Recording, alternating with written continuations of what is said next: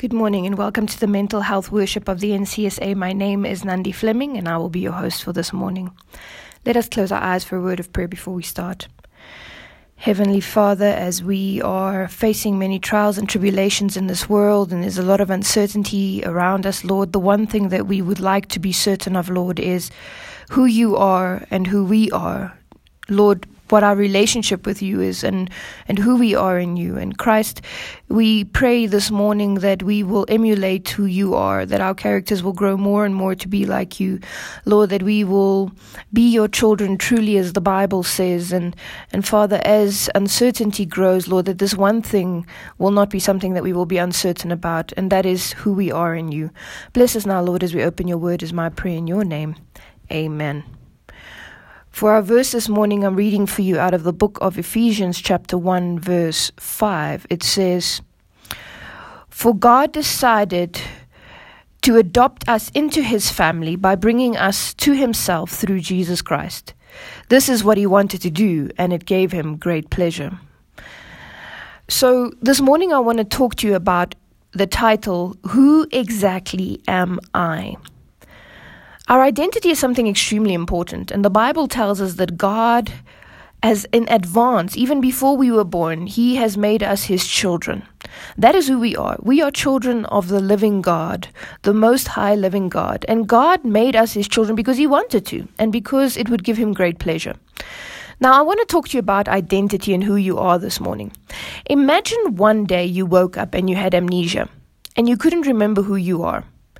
Truth be told, many of us wake up each morning not knowing who we are. And this is a huge problem. You might not have amnesia, but we don't have a certain rule about our identity. We don't have a specific identity that we hold on to as we wake up in the mornings.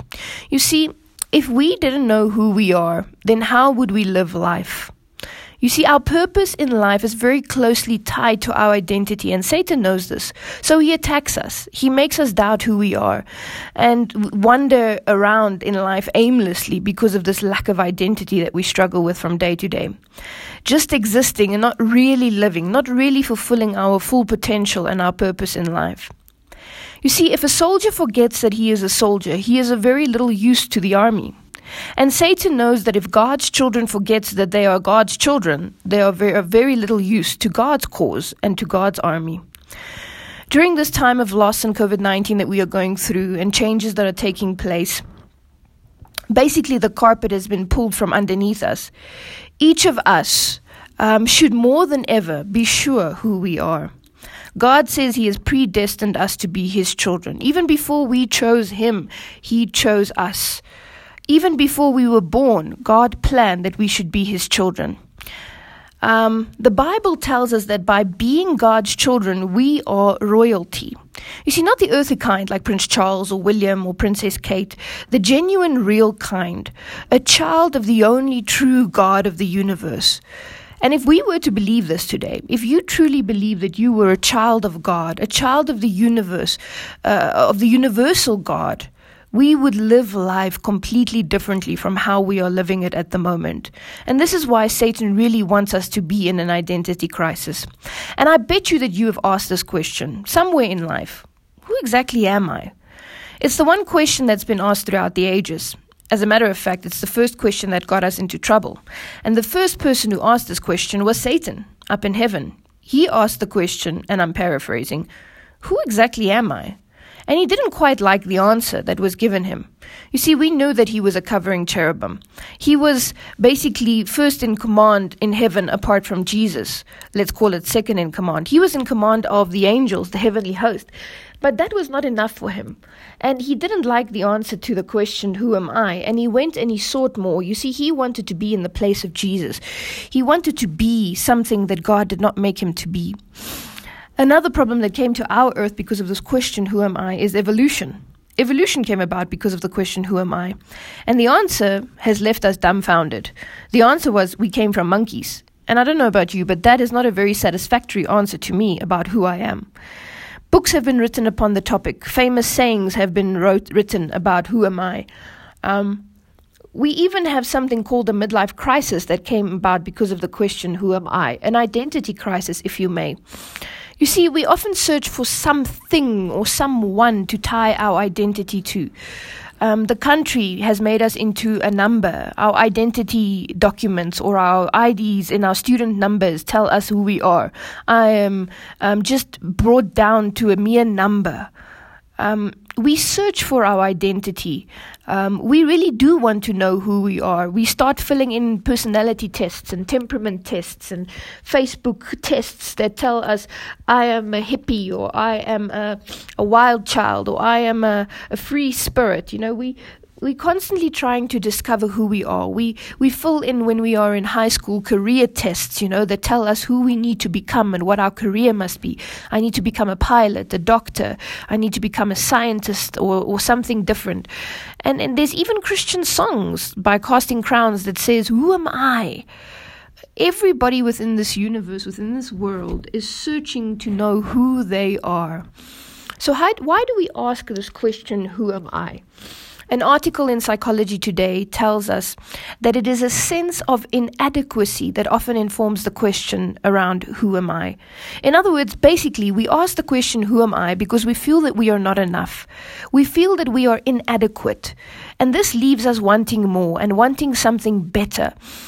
And this exactly is what happened to Satan. He wasn't happy and satisfied with what he had, and therefore he went looking for more. He coveted.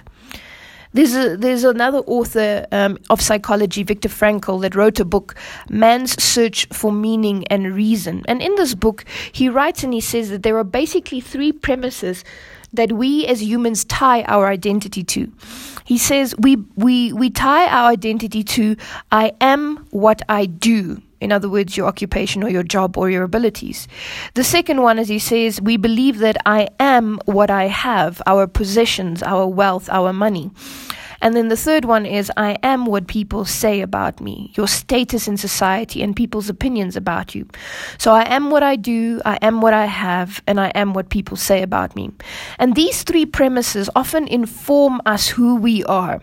But unfortunately, these three premises are inadequate and a very unstable way to define your identity. Because you see, what happens when you lose these three things? When you lose your job, when you lose your possessions, when you lose your status, or people's opinions about you change. Who are you left with then? If your identity is tied to these three premises, if you lose them, you will also fall apart. With COVID-19's lockdown and businesses losing financial income, the economy falling, we are, each of us, in danger of these three premises being shaken. Some of us already face some of these losses, a loss of job because you've been retrenched, or a loss of relationships, possibly because of, social distancing and the lockdown. My bank account has run dry. I'm starting to have to think about selling some of my property and some of the things that I own in order to survive, in order to have food to put on the table. And when we start losing these three things, if we have tied our identity to them, we will soon be left without an identity and without a purpose in life, because our purpose in life is very tightly tied to our identity. So, you are not these three things. It is a lie. That is not who you are. You are so much more than these things, than your job, than your possessions, and then people's opinions. God says our identity lies in Jesus Christ, who we are in relation to Him, and who we are in relation to Him. Ephesians 1 verse 5 says, we are His children. We are His family. You see, Satan was dissatisfied with who he was, and ever since then, he's been attempting to lead others into this very similar dissatisfaction. Satan seeks to sow dissatisfaction in our hearts and amongst those who have been created by God. His first victims were the other angels in heaven, and a third of the angels fell with him because he was able to create this identity crisis in them, this dissatisfaction of who God made them to be.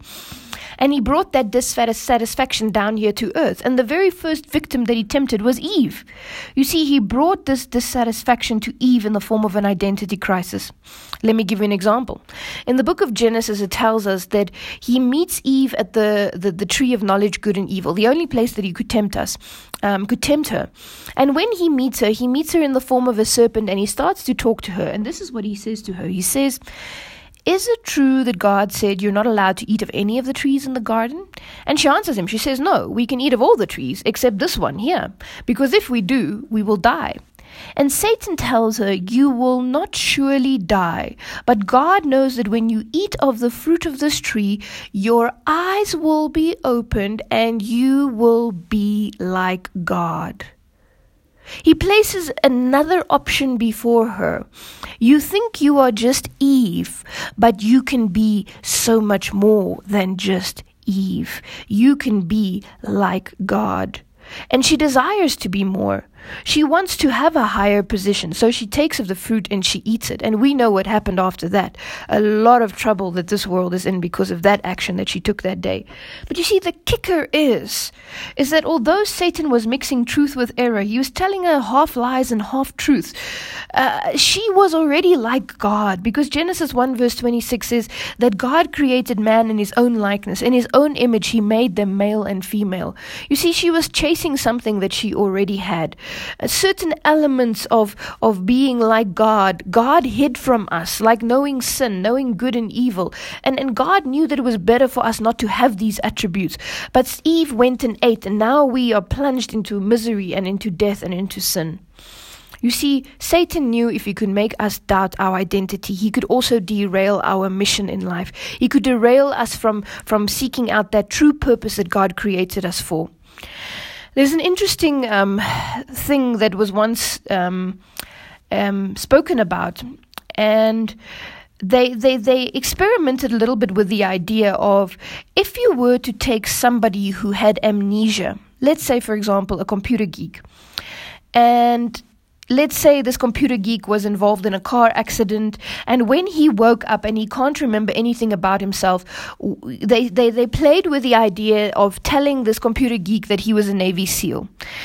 And they came to the conclusion that if they were to do this man, who with no prior training in terms of being a Navy SEAL, if he woke up with amnesia and was told that he was a Navy SEAL, would start acting and living like a Navy SEAL. You see, Satan knows this principle that if we truly believed in our heart who we were, if we tied our identity to something worthwhile, we would live according to that belief. And Satan knows this, and he wants us not to act like children of God. So he tries to create an identity crisis in us to help us believe that we are not children of God. He spreads the identity crisis. And you see, he's a very arrogant being. He didn't just stop with Eve. He went further into Jesus himself. You see, before Jesus came to this earth, he gave prophecies to the prophets about the Messiah, to his servants, who wrote them down in the Bible as we know them today. And now, as Jesus came down to this earth as a young human, as a young child, he studied the Bible at the feet of his mother. And the Holy Spirit brought to his mind and showed him through these prophecies who he was and the great work that he was going to do on this earth. At the age of 12, it seems that he was fully submerged into his mission and into his identity by reading the Word of God. For when his parents lose him and they find him in the temple in Jerusalem teaching, he says to his mother Mary, when she was frantically looking for him, "Why were you looking for me? Did you not know that I was about my Father's work?" I believe that Jesus, even at a young age, because he studied the scriptures and understood his mission through the scriptures, could declare to his mother that he was the Son of God and that he was about his Father's work, preaching the gospel. At the age of around about 30 to 33, the Bible tells us that he stands up in the temple to read out of the scrolls of Isaiah, a scroll and a prophecy regarding the Messiah. And as he sits down, he declares to those in the gathering, he says, "Today this prophecy has been fulfilled in your hearing. Today I am the one that this prophecy speaks about." You see, I don't think Jesus had any doubt about who he was. But if there were any doubt, as he goes to the Jordan River at the end of or at the beginning of his earthly mission, it says in Matthew 3 verse 16, he goes to be baptized by John the Baptist. And it says, as Jesus was baptized, immediately he came up out of the water, and behold, the heavens were opened unto him. And he saw the Spirit of God descending like a dove, coming to rest on him. And behold, a voice was heard from heaven saying, this is his identity, "This is my beloved Son, in whom I am well pleased." You see, I believe that Jesus was very secure in his identity. And the way that he became secure in his identity is by reading the Word of God, by studying the prophecies that spoke about him and who he needed to be and what he needed to be. In our lives today, the Bible also speaks about who God made us to be. We are children of the Most High God. And it also speaks about our mission as the children of God and how we need to live and how we need to act. We need to be very sure in our identity. I believe that Jesus was sure in his identity. But you see, Satan didn't care. He still wanted to cause an identity crisis, not only in Eve, not only in the angels in heaven, but in Jesus Christ himself.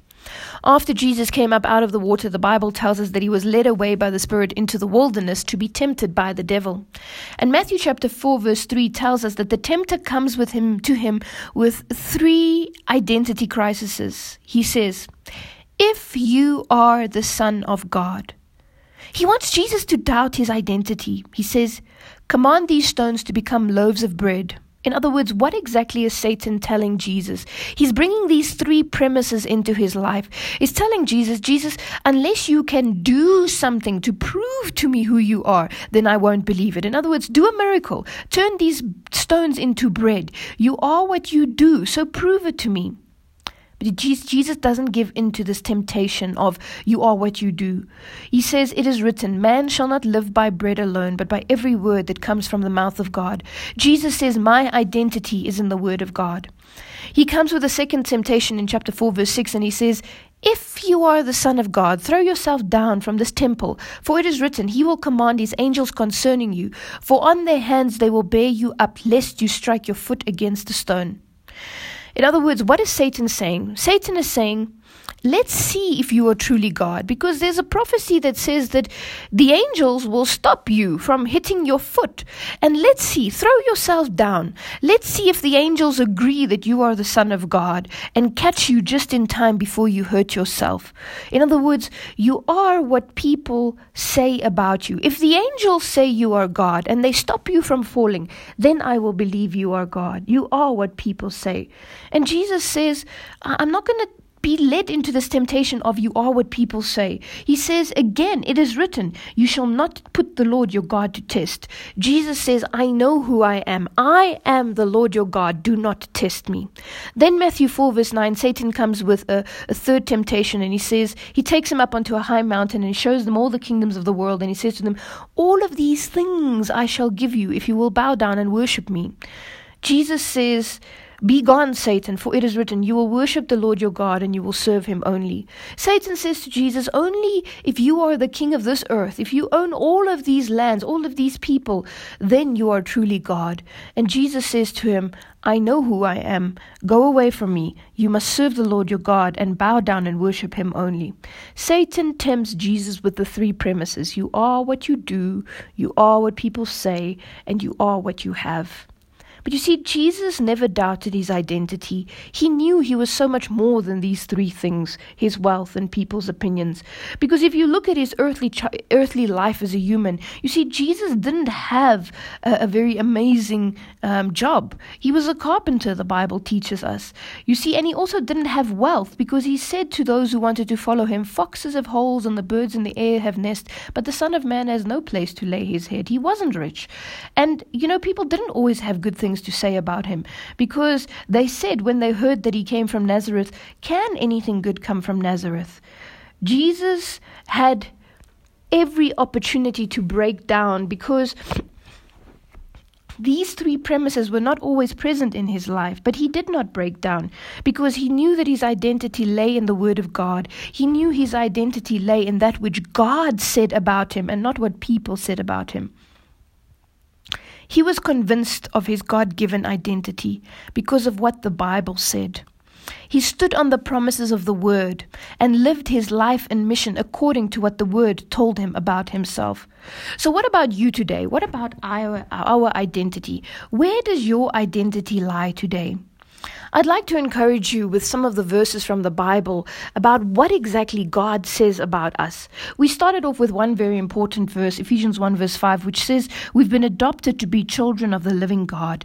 And I hope and believe that after today you will tie your identity to these verses as Jesus tied his identity to the verses that God said about him. Colossians 2 verse 9 says that in us lies the fullness of Christ. 1 Peter 2 verse 9 says we are a royal priesthood, a chosen nation. Genesis 1 verse 27 says that you are created in the image of God. Jeremiah 1 verse 5 says that God formed you in your mother's womb and that he has a specific purpose for you. 1 Corinthians 12 verse 27, God says you are the body of Christ. You are one with him, 1 Corinthians 6 verse 17. You are no longer slaves to sin, Romans 6 verse 6. You are the branches and he is the vine, and if we stay in him, we will bear much fruit, John 15 verse 5. We are vessels for the Holy Spirit, 1 Corinthians 6 verse 19. We are joint heirs with Christ, Romans 8 verse 17. We are more than conquerors, says Romans 8 verse 37. And we are partakers of his divine nature, 2 Peter 1 verse 3 to 4. Philippians 4 verse 13 says that you can do all things through Christ who strengthens you. 2 Corinthians 5 verse 17 says that we are a new creation in Christ. We are the light of the world, Matthew 5 verse 14. We are the salt of the earth. It's extremely interesting that the Bible calls us the salt of the earth, because if you think about it, when you cook food and you do not put salt in it, it basically makes the food very bland. God is saying today about you, he is saying that when you are the salt of the earth, it is like when you add salt to food. Salt, a little bit of salt, when you add it to maybe porridge, makes that porridge come to life. It makes it taste so much better than what it did before. God is saying you are the salt of the earth. You are that little something that when you are added into the earth, you give the earth flavor. You make the earth taste good. Ephesians 2 verse 10 says that we are his workmanship, created in Christ Jesus for good works. 2 Corinthians 5 verse 21 says that we are his righteousness. 2 Timothy 1 verse 7 says that we are the power of Christ. John 15 verse 15 says he calls us his friends. Philippians 3 verse 20, he calls us citizens of heaven. Psalms 139 verse 14, we are fearfully and wonderfully made. Children of the light, 1 Thessalonians 5 verse 5. We are ambassadors for Christ, 2 Corinthians 5 verse 20. We are God's chosen ones, Colossians 3 verse 12. Romans 8 verse 17 says that we are heirs with him. Acts chapter 1 verse 18 says that we are his witnesses. He says we have the mind of Christ, 1 Corinthians 2 verse 16. 1 Peter 2 verse 5 says that we are living stones that are being built into his spiritual house. We have his redemption, says Ephesians 1 verse 7 to 8. We are fellow workers together with God, 1 Corinthians 3 verse 9. We are saints together in all places for all purposes, 1 Corinthians 1 verse 2. We are sojourners on an exile, 1 Peter 2 verse 11. God says we are his soldiers, Ephesians 6 verse 11. And then the last verse that I want to end off is one of the most beautiful verses that I enjoy a lot. It says, 2 Corinthians 2 verse 15, for we are the aroma of Christ to God amongst those who are being saved and amongst those who are perishing. You see, all of these verses are talking about what God's opinion is about us. God is saying in his word who he created us to be, what our identity is. And we need to start believing it. We need to start living it. Because if we believe it, if we tie our identity to these verses, our lives will be transformed. We will live so much differently. God says we are that which makes the earth taste good. We are those who make the earth smell good. We are that aroma, that sweet smelling smell amongst those who are being saved. Do you today believe it? If not, take these verses, tie it upon your arm, write it on your doorposts, post it everywhere you go, recite it, repeat it until you believe it, so that your life will be transformed, so that you, like that man who was told that he was a Marine when he woke up out of amnesia, that you will also perhaps today declare that you have amnesia and that all the beliefs that you had regarding yourself in the past is no longer true, that you will believe today all these things that God declares about you, that you are a child of God, a righteous child of God that no longer falls to sin, an ambassador for God, a citizen of heaven, a royal priesthood, that you are joint heirs with God and more than conquerors with His divine nature, a new creation, a light, a salt, aroma to the world, and that you will live your life accordingly, and that Satan will no longer derail you from your purpose that God has created you to be. My prayer for you this morning is that God's word will give you that identity that you already are, but that you will start believing it, and that who you exactly are is not determined by sin and by this world, but by what God has made you to be. May God bless you.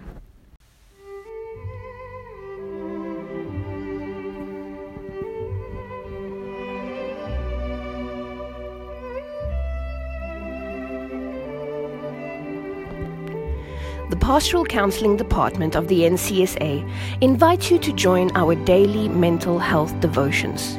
You can subscribe by WhatsApping the word YES to +27 83 658 4296.